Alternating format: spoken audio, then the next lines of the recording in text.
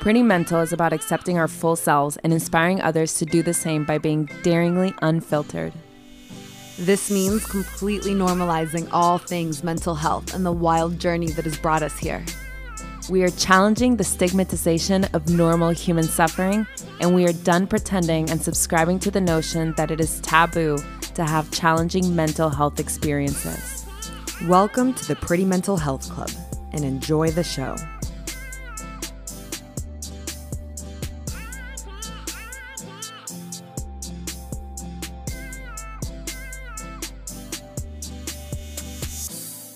Hey Valentina. Hey Paula. And hello everybody. And welcome to another episode of Pretty Mental. Today we talked about timelines. We talked about challenging society's expectations. And I actually talked about my second ayahuasca journey.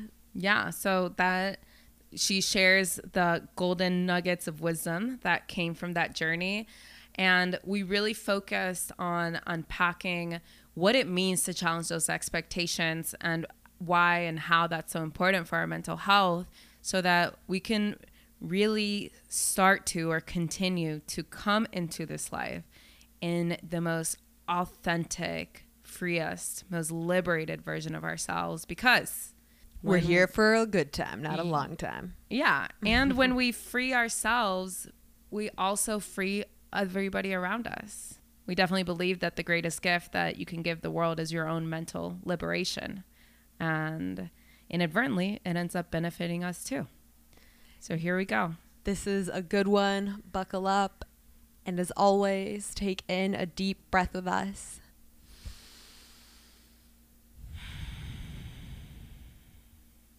And press play. So at the time that we're recording this podcast, it's my birthday in 2 days. Oh, yeah. What? It is. Oh, yeah. On the 31st. It is Paula's 31st birthday on the 31st of July. This is her golden year. This is my golden birthday. So to honor that, I'm going to have a spitfire round of questions. So 31 questions for Paula. I'm just kidding. That would actually be fun. It would, but with the way my brain is working today. Valentina didn't sleep that much. This is crazy. She has the healthiest diet. I don't understand it. It's understand a mystery. It. I've had She has a pretty chill job. I mean, I've had sleep issues for, let me try to work my brain circuits right now. How long? You've had sleep issues probably for about, I would say 3 years. They stopped when I was living at the Grant house. Like, I didn't have it then. So probably about 3 years. Paula. Yeah, like 3 years. 4 or 5. No. Really? Yeah. I don't know. So I've had sleep issues for 3 to 5 years, and I have no idea why. I really don't. Like, weird. It's not because, at least I think, it's not because I'm more anxious. I used to be way more anxious now, and I didn't, everything was more up in the air, and now I've come more into myself. You have the job you want. An awesome job. I am healthier than I've ever been. I know more about myself. I feel like my mental health is better, but for some reason, my sleep is junk. And last night, I was wide awake at 3 a.m. I could have gone to a party or something. That's insane. It was crazy. And I don't know why. So if any of you guys, can you tell me why? I want her to do a past life regression. This is kind of our last attempt trying to figure this out. It's so crazy. Is there something in my brain that's blocked or something that is just not letting me sleep? All I know is that sleep is an act of surrender. Mm-hmm. That's the only connection that I can make from a psychological perspective. It goes back to your challenges with letting go of control. Yeah. That's what comes up for me. I know. I mean, me too. But you are less anxious than you used to be. I'm less anxious. I'm less controlling than I used to be. It's so weird. So today I spend... Maybe you're not supposed to sleep that much.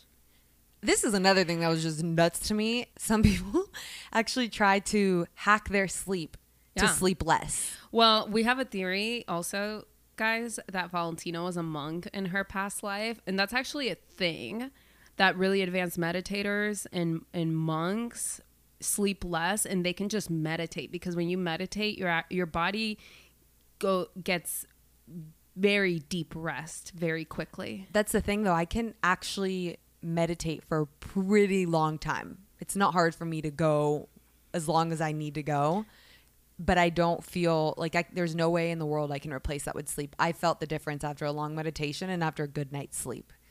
After a good night's sleep, there's something about, I feel more like there's the ground beneath my feet is very sturdy. Yeah. I don't know.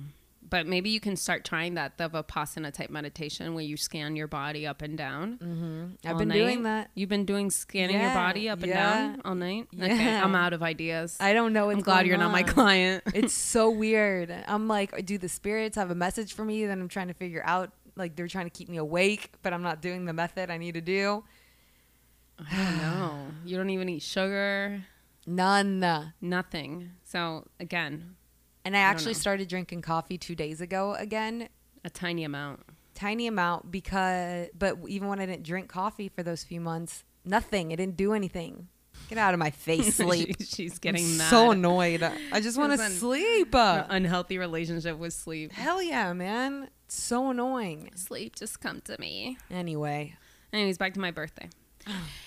In true Leo fashion, I always get so excited about my birthdays. Wow. I just get so excited. Really, I count down. This whole week I've been, 4 more days. Even if I'm not doing anything big, just because, I don't know, there's something about that day that it's my birthday. And I feel that I can spoil myself as much as I want during Leo season, and especially my birthday. You never not spoil yourself. But even more, I feel like I have more of a justification for it. It just feels more free. I don't know. That's amazing, because a lot of people have a lot of fear towards their birthday. I used to be one of them. Like, it gave me a lot of anxiety leading up to my birthday, and I think a lot of people feel the same way. So what can you say to that? It's just a day to honor yourself. It's just something, and we talked about this in the podcast where we talked about your birthday a little bit, but I just use it as an opportunity to really treat myself. And I use other opportunities to treat myself. But this one, I really just super treat myself and go free with it. So it's just nice. It's kind of like my own personal holiday. So I love that. And I'm turning 31, and some people do this thing where they do 31 things that they've learned in their 31 years on earth. And I'm thinking about what those are for me.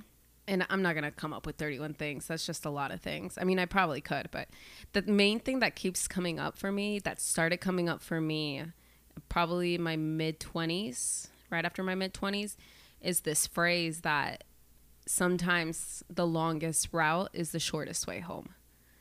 And it's weird, but that's something that I have been repeating to myself for many, many years. And doing that has really helped me honor my own timeline on Earth. So that comes from seeing people, when I graduated undergrad, I saw a lot of people go straight into their career, go straight into jobs, or go straight from undergrad to graduate school. And that just did not feel aligned for me. I kind of just floated around for a few years, made some art, worked for an art dealer, and just kind of followed my own path, just letting it unfold at my own pace. And then the way that I function and move through life is that I wait until I get intuitive hits that is very obvious to me that I have to take the next step. Which is amazing, because Paula is a projector. If you guys know anything about human design, we both are. But projectors, their strategy in life is you wait for an invitation. That's how you're so successful. Yeah. It's so interesting. It's literally how it's always been for me. And if I was going to go straight into a career right out of undergrad, it felt so forced. It just felt so forced. Something about it did not feel right. So I just let myself kind of brew and I just sit back and I keep doing what I'm doing. And every time that I've had to make a big move, that when it hits me, I do it so fast. In that sense, it really is kind of like the lion that lounges around for the majority of the day, and then they hit their prey and it's like, bam. That's how it's always been for me. Like when it hit me, I had to go to graduate school, just bam. So all that to say that I allowed myself to move at my own pace. And as a result, I was able to arrive at my calling by the time that I was 30 years old.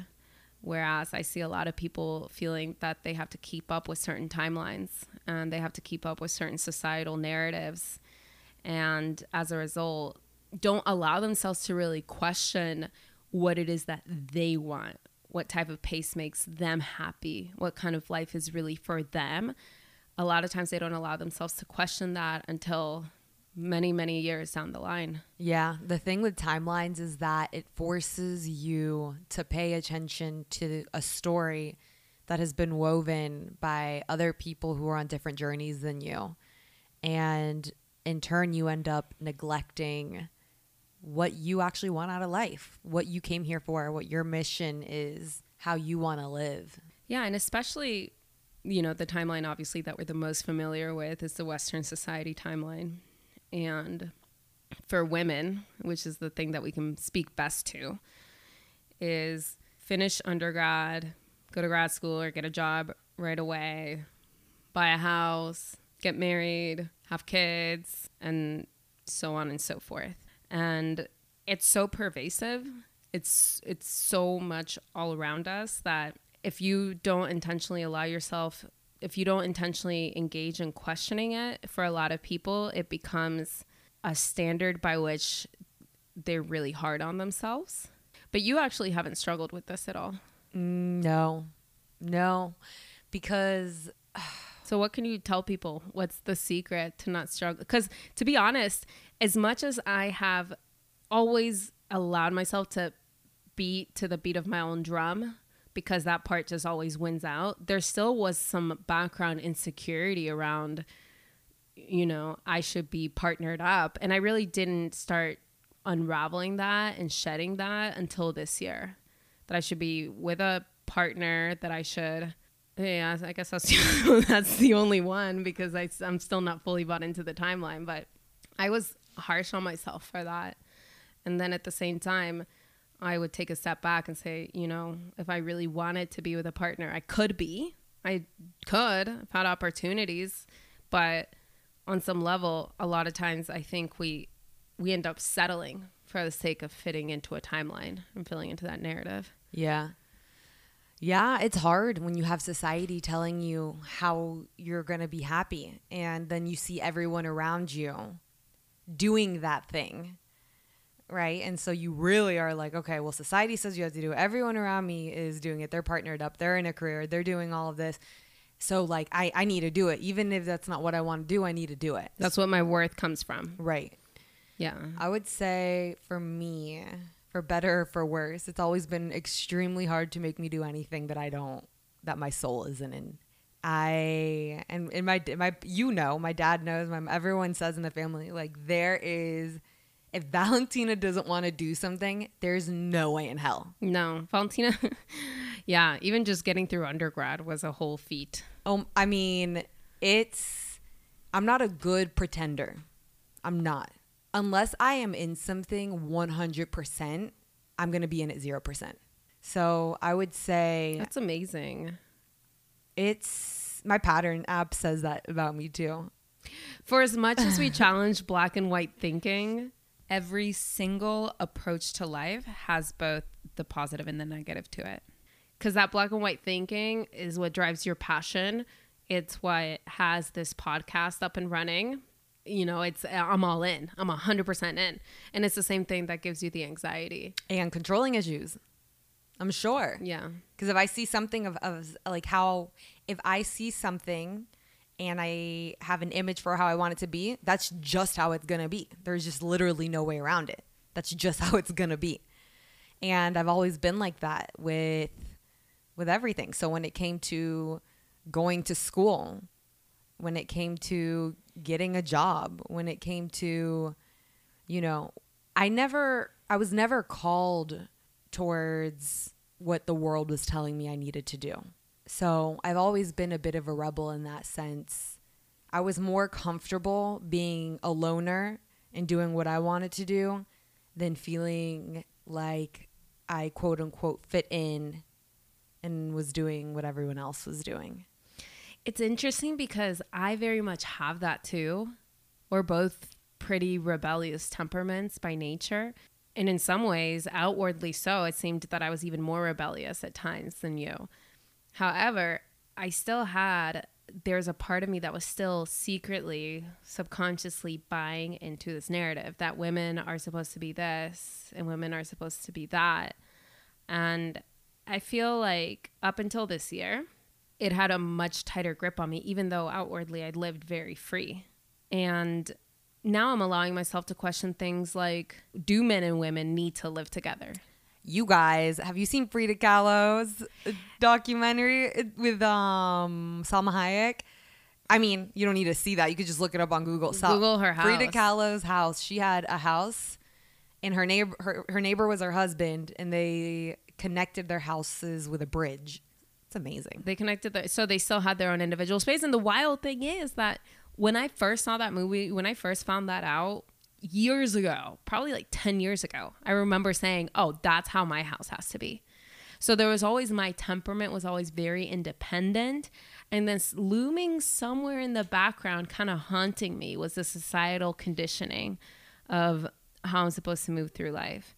And then this year, I feel more strongly than ever, I'm really allowing myself to sit with, is that even what I really want? And it may be, and I think that we can change, but it's just allowing ourselves to question where these stories even came from.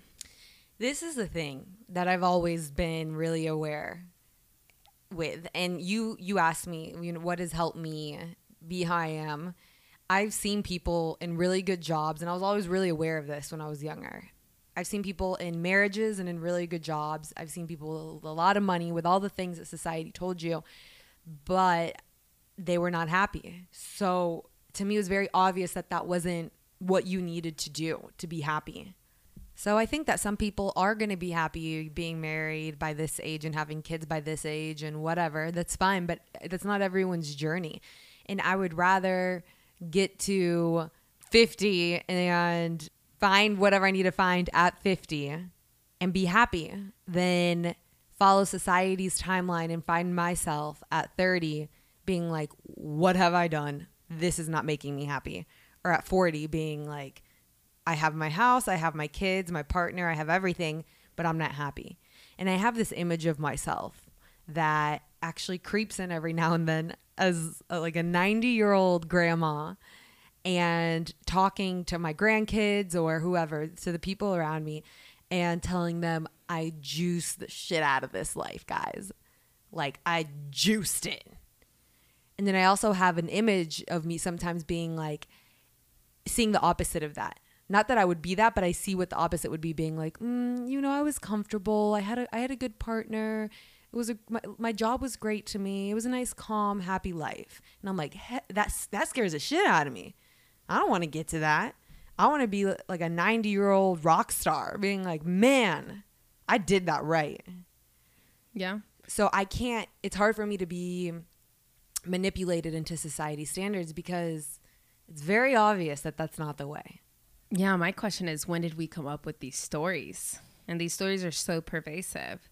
And I think we're just now at the point where many of us are allowing ourselves to decide what our narrative is going to be. And for example, back to the living together thing, in many tribal communities, the women have their own quarters and the men have their own quarters, and they come together every now and then, but you essentially live amongst women. And we've recently been having this experience where we've been around a lot of women, and it's so empowering. It's so empowering. It really is.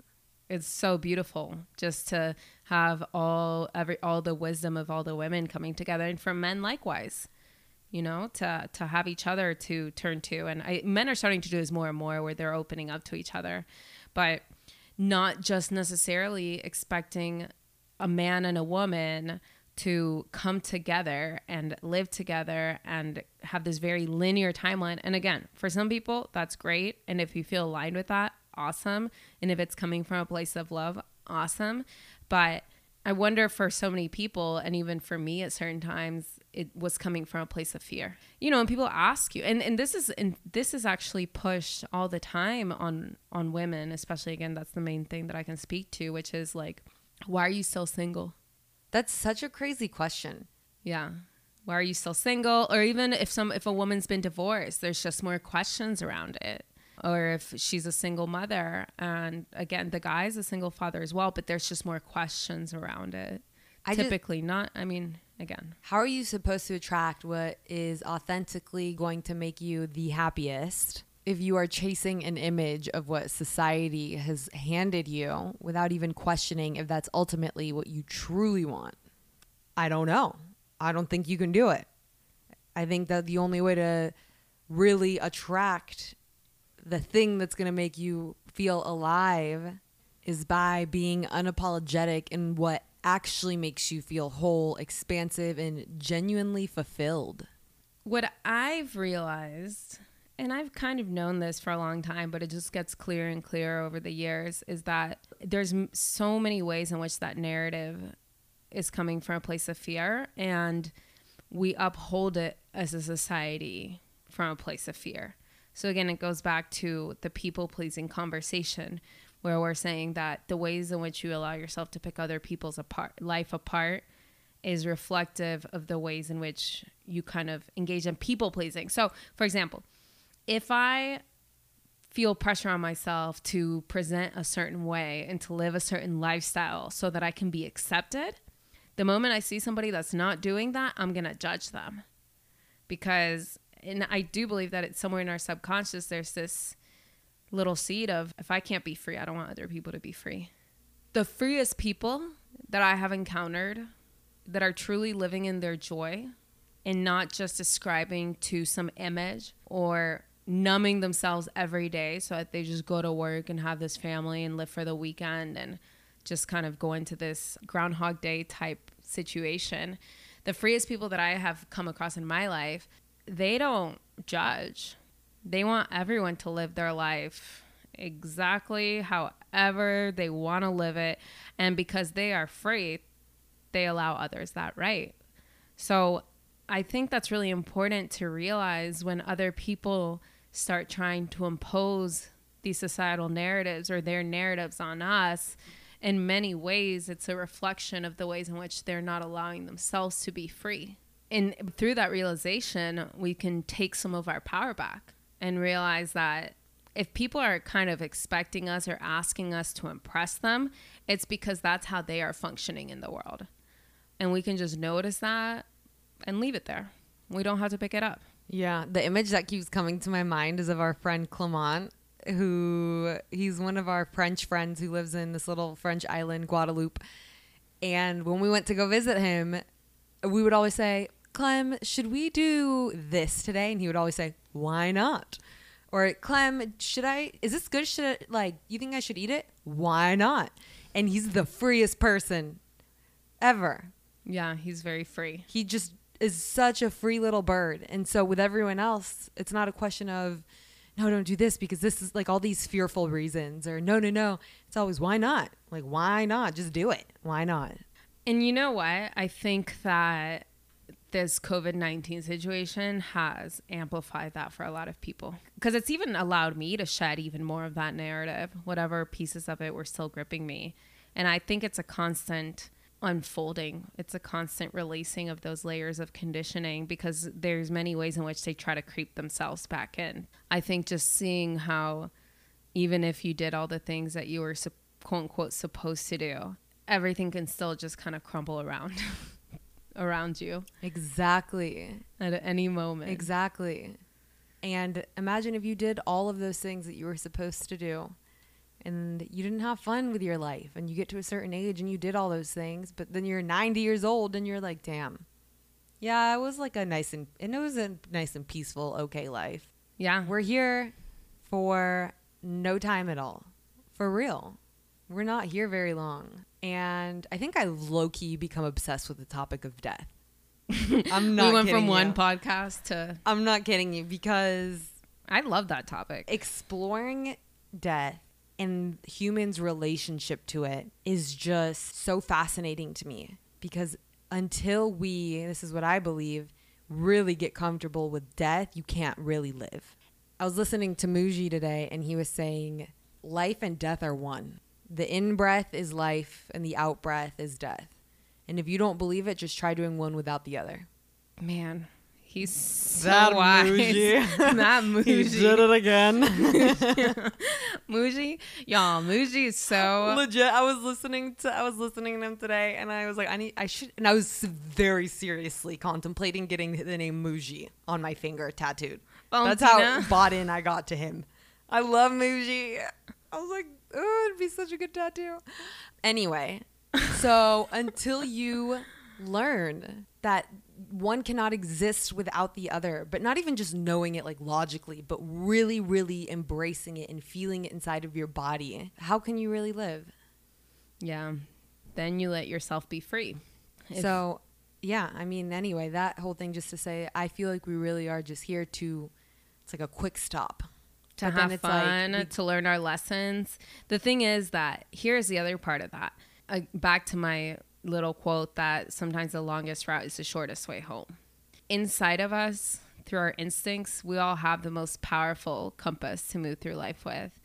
I genuinely believe, and this is what I have experienced, is that when we listen to that little voice that's pushing us in a certain direction, that is where the greatest lessons are for us.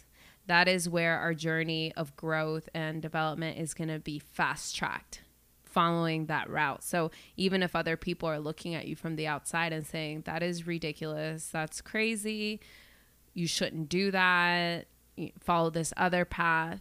If we don't listen to that voice and instead just move with the expectations of others, we're cheating ourselves of the lessons that were lined up on that path for us. Even if that path has a ton of failure, even if that path doesn't go exactly how you planned, one step leads to the next, and allowing yourself to move in that direction, allowing it to unfold naturally, that's when your life really starts making sense. So even if I had remnants of this cultural conditioning of a narrative that we're all supposed to be following that snuck into my brain, I still always felt that really strongly, that I don't know why I have to move in this direction.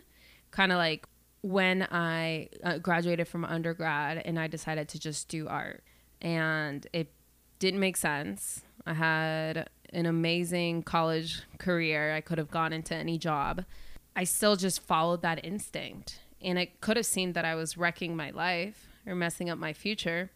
But on that path is where I realized that life was only worth it if it was being lived, at least for me, in service of other people. And I wouldn't have learned that if I hadn't allowed myself to be extremely selfish for 2 years. So by allowing myself to go down that path of apparent recklessness and not caring and just living for myself and still coming out unhappy, I wouldn't have had the visceral experience of arriving at that insight. If I just forced myself to go straight into grad school and became a psychologist, or, you know, my path was always going to be on the psychology route, that was obvious. But if I just short-circuited, like cheated myself and just jumped right into it, there would have always been a part of me wondering if I could be having way more fun just being an artist, and if I would be happier just kind of living a lot more selfishly. So how do you strengthen your intuition? By listening to it. Yeah, but how do you know? This was one of my biggest things. I would always journal. I would be like, how do I know if it's my intuition or just like some weird voice, and like psych myself out of it? I think I've gotten a lot better at it now, but I want to hear how you've really strengthened your intuition and knowing that it is an intuition and not just a voice of paranoia or just something else. The thing is that even if it is a voice of paranoia, you're still going to get the lessons. So let's say that it was me just wanting to avoid responsibility, and sticking my middle finger up and saying no, so maybe anxiety. I don't want to do grad school. So is this really my intuition or is it laziness? Whatever. I would still have done the thing and I would still arrive at the lesson that I need to arrive at.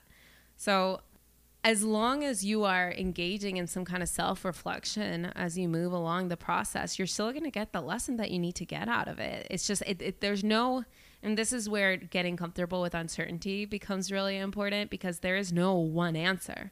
Just as long as you continue to allow yourself to pick up on the lessons that you're picking up, but you're just going to learn those lessons much faster if you're following your own path, because you believe them now. It's not just because somebody told you. It's because you believed it. And the other part of it, which we've been harping on, and it's just going to become a regular theme on this podcast, is increasing your threshold and your tolerance for disappointing other people, because that really gets in the way of us following our life path. I had many people telling me not to do that. I had many people telling me not to go straight into psychology. I had many people questioning what I was doing and judging it. And if I hadn't had some kind of tendency to say, you're allowed to disagree with me, that's fine. You can stand in your disagreement and I'm still going to go in this direction, I wouldn't have ever done it. Did you never have the fear of what if this fails? Yeah, for sure. But now I realize that there's no way it could have failed, because even if it failed, I still got my lesson. It just depends on what you consider failure. What do we? So I'm always thinking okay, the worst thing. What if you ended up on the street, no money, no nothing? Because that's where my mind goes. Yeah, I would have been on the street until I got tired of being on the street, and then I would have done the next thing that I felt like doing. But you don't even think like that. You don't even think what's the worst that could happen? You kind of just I'll handle everything when I get there. I mean, the possibility exists, but I just know that I just know that I can move through it. One thing that I know for sure is that my imagination of things going wrong has never been as bad as when I actually have to move through it. When I have to move through it, I just buckle up and move through it. It's real. So I trust that. I allow myself to surrender to that knowing. So then trying to imagine all the 10 million possible ways that it could go wrong doesn't do anything for me. It doesn't help prepare me. It actually just it actually just takes away my focus. There's no way that it can be messed up. It just depends on what you consider a mess up, because for some people, going bankrupt is a mess up. For someone else, the mess up could be not ever taking a risk and having to wonder for the rest of your life. If you go bankrupt, you can bring your way back. But if you never allow yourself to explore the curiosities of your mind, you don't get to make up for that. You can always make the money back. And if you have to live a simpler life, you live a simpler life. Everyone thinks it's horrible to live a simpler life until they just do it. But it's really not. This is why I get really thankful for my parents and being immigrants, because we had a great life, right? My parents did everything in their power to make us comfortable, but we were not super wealthy. We were not given all of these things and spoon-fed. I've been working since I was 8 years old, literally. And so I was Paul and my brother. But I'm so thankful for it. I'm so thankful because I know I'm not afraid of needing a lot of comfort. I'm not afraid of being uncomfortable. Yeah. And now, granted, at this point in my life, there's a part of me that's like, oh, I really love the comforts, man. I do. I can totally love them. I can totally enjoy them. But if I have to let them go, I will let them go. And that's kind of the anxiety that causes a lot of anxiety for a lot of people, is losing that. So then allowing yourself to face into that, to kind of maybe go through the thought process of downward arrow that we've talked about. Downward arrow being, when you said, okay, so what if everything goes wrong? And the worst case scenario is you'll end up on the street homeless. Then go to that. Okay, so I'm on the street homeless. Okay, I just sit on a park for one day. Okay, now I sit on the park for another day. Sit on the park for 10 days. I ask for money. And then at some point I might get tired of it. And then I get a job. And then I'm right back in the loop. I'm right back in the game. The only worst case scenario, downward arrow, that doesn't give us some kind of gateway back into being back on the playing field is dying. and then you're just dead, regardless of whether or not you take risks and follow your life and allow yourself to explore and have the relationships and meet the people and go to the countries that you want to go to and try out the careers that you want to try. And if you end up being one of those people that just jumps from career to career, again, is that a failure? Maybe the person that stayed in one career their whole life feels like they're a failure because they didn't allow themselves to explore. So it really all depends on how you look at it. And then asking ourselves, am I the one that really believes this, or am I imposing some kind of external narrative on myself that I should have done it that way? This stuff is so powerful to question. The sooner the better. Question everything. The sooner the better. Because a lot of times what we feel guilt about, what we feel anxious of, what we feel scared of, how much of that is because of what we've been told that we should be scared of it? And how much of it is it because we really are scared of it? And that's another thing, is that this society is very much a one-size-fits-all. The education system is a one-size-fits-all. The pacing until COVID was very much... It was horrible. This society it was tailored to me a little bit, but I think that's why it was easy for me to not follow these timelines, is because it didn't work for me. You knew how I was in school.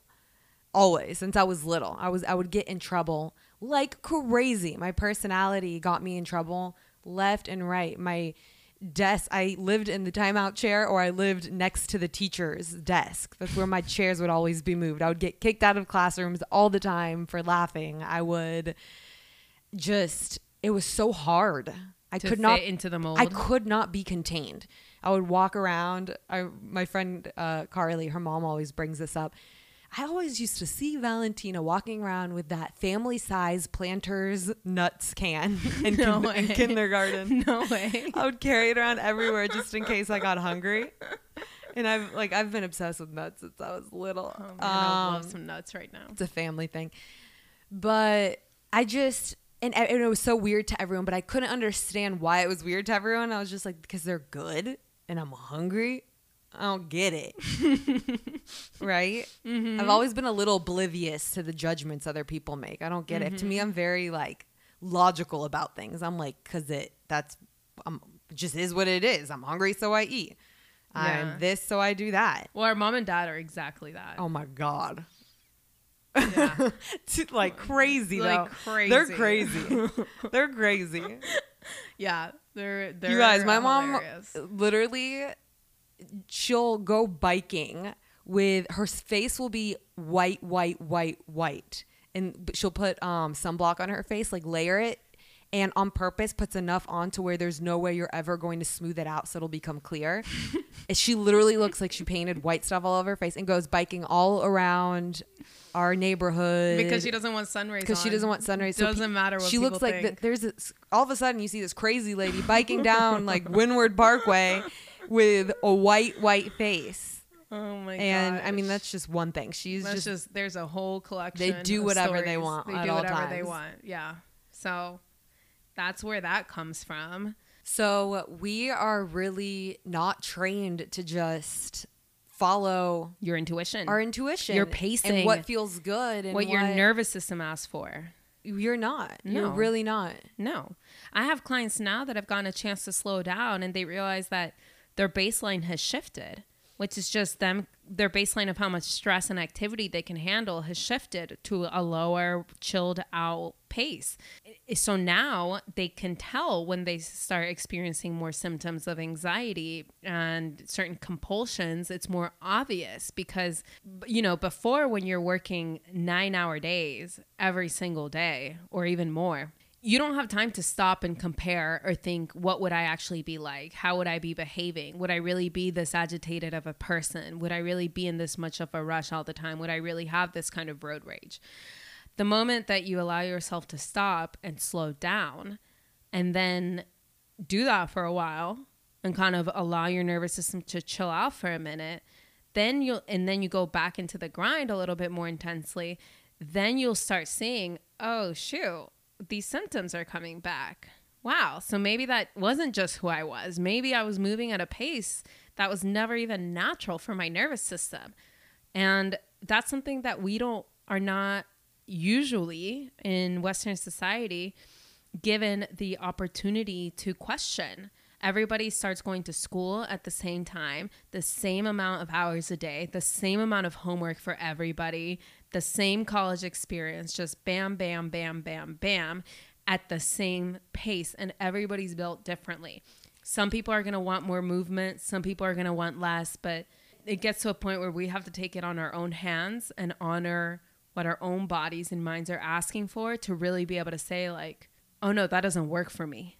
We're trained to follow rules before we're trained to learn about ourselves.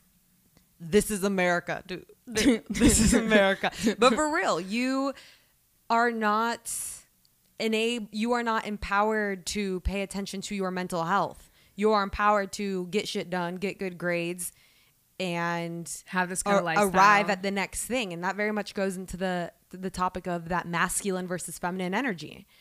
That go, controlling, achieving. Linear is very masculine. And there's nothing wrong with masculine. It's just that it has to be balanced. It has to be balanced. And there's a massive imbalance of masculine and feminine energy in the world. And once again, if this is your first time tuning into this podcast, we don't talk about masculine and feminine like male or woman. We very much talk about it as energies. You know, and this goes into a little bit of my ayahuasca journey that I promised you guys I would talk about. My second ayahuasca journey, what happened was it was the worst. When was it? It was the worst experience, my God. When did it take place? Do you remember? Like roughly a year ago. Okay. And what happened was it was hell. It was hell. I was immediately burning in hell when I took the ayahuasca. There was fire and demons around me, and it was very different from, if you guys ever heard our first podcast from, you know, my first ayahuasca journey was like so beautiful and it was literally heaven. And then this time I was in hell. So I was so confused. And I remember I asked our ayahuasquero, am I supposed to feel like this? This is like, what did you give me? I remember, and I was just so out of it. I was like, what did you give me? There's something wrong with this batch. And he was like, nope. This is you. And I was like, what? And at that point, I remember just feeling, I mean, I just can't even explain. I felt like I was trying to purge something inside of me, and I couldn't do it. I was rolling around and super, super hot, but super, super cold and sweating and in pain. And I was just thinking, oh my God, I am in hell for eternity. And I felt like I was stuck there. And then I kept seeing there was a lot of male energy that was surrounding me. A lot of very toxic male energy. A lot of masculine energy. Well, okay, so I say male because there were literally a lot of males around me in that doing journey. this. Okay. And the room was very much geared towards. It was very masculine. It was very masculine, and it was very much the attention in that room was on them. They were calling for a lot of help. They were taking up a lot of space. They were taking up a lot of space. Meanwhile, the rest of the women and it just happened to be male and women, the rest of the women that were in that group, we were kind of just handling it and dealing with it and seeing their reactions, but also holding space for ourselves and everyone around us. Whereas they were very much like, I'm dying, everyone help me. And it was just a very chaotic environment. So I started to see, so the messages that kept coming towards me were like toxic masculinity of just this like raging, look at me, hold space for me. And I remember having the feeling of, I saw Trump as well, and he was like this big demon. And I remember having messages that we are either about to go into World War III, or this world is going to crumble, but we have a chance to make it out only if there is a resurgence of feminine energy. It's funny because in the midst of me feeling all of this pain, I wanted to fight through the pain. I wanted to sit there and be like, no, you know what? I came here. I'm going to learn my lesson. I'm going to sit here and I'm going to put up with it until I learn my lesson that ayahuasca is going to give me today. But then I had this thought in my mind that was saying, but it's okay. You don't need to suffer. Just ask for help. Softening. Just, soften up and ask for help. Even the ayahuasquero saw me in the beginning, like really, really struggling. And he was like, I'm going to give you some tea to kind of take the effects off. And I remember I was like holding on by a thread, but I was telling him, no, don't give it to me. I want to like do this correctly and let it wear off on its own. But then after a while, I was like, what am I doing? Give me that tea. After a while, I was like head first in the tea. No, I was like, what am I doing? I need to soften up and ask for help. And this is a community.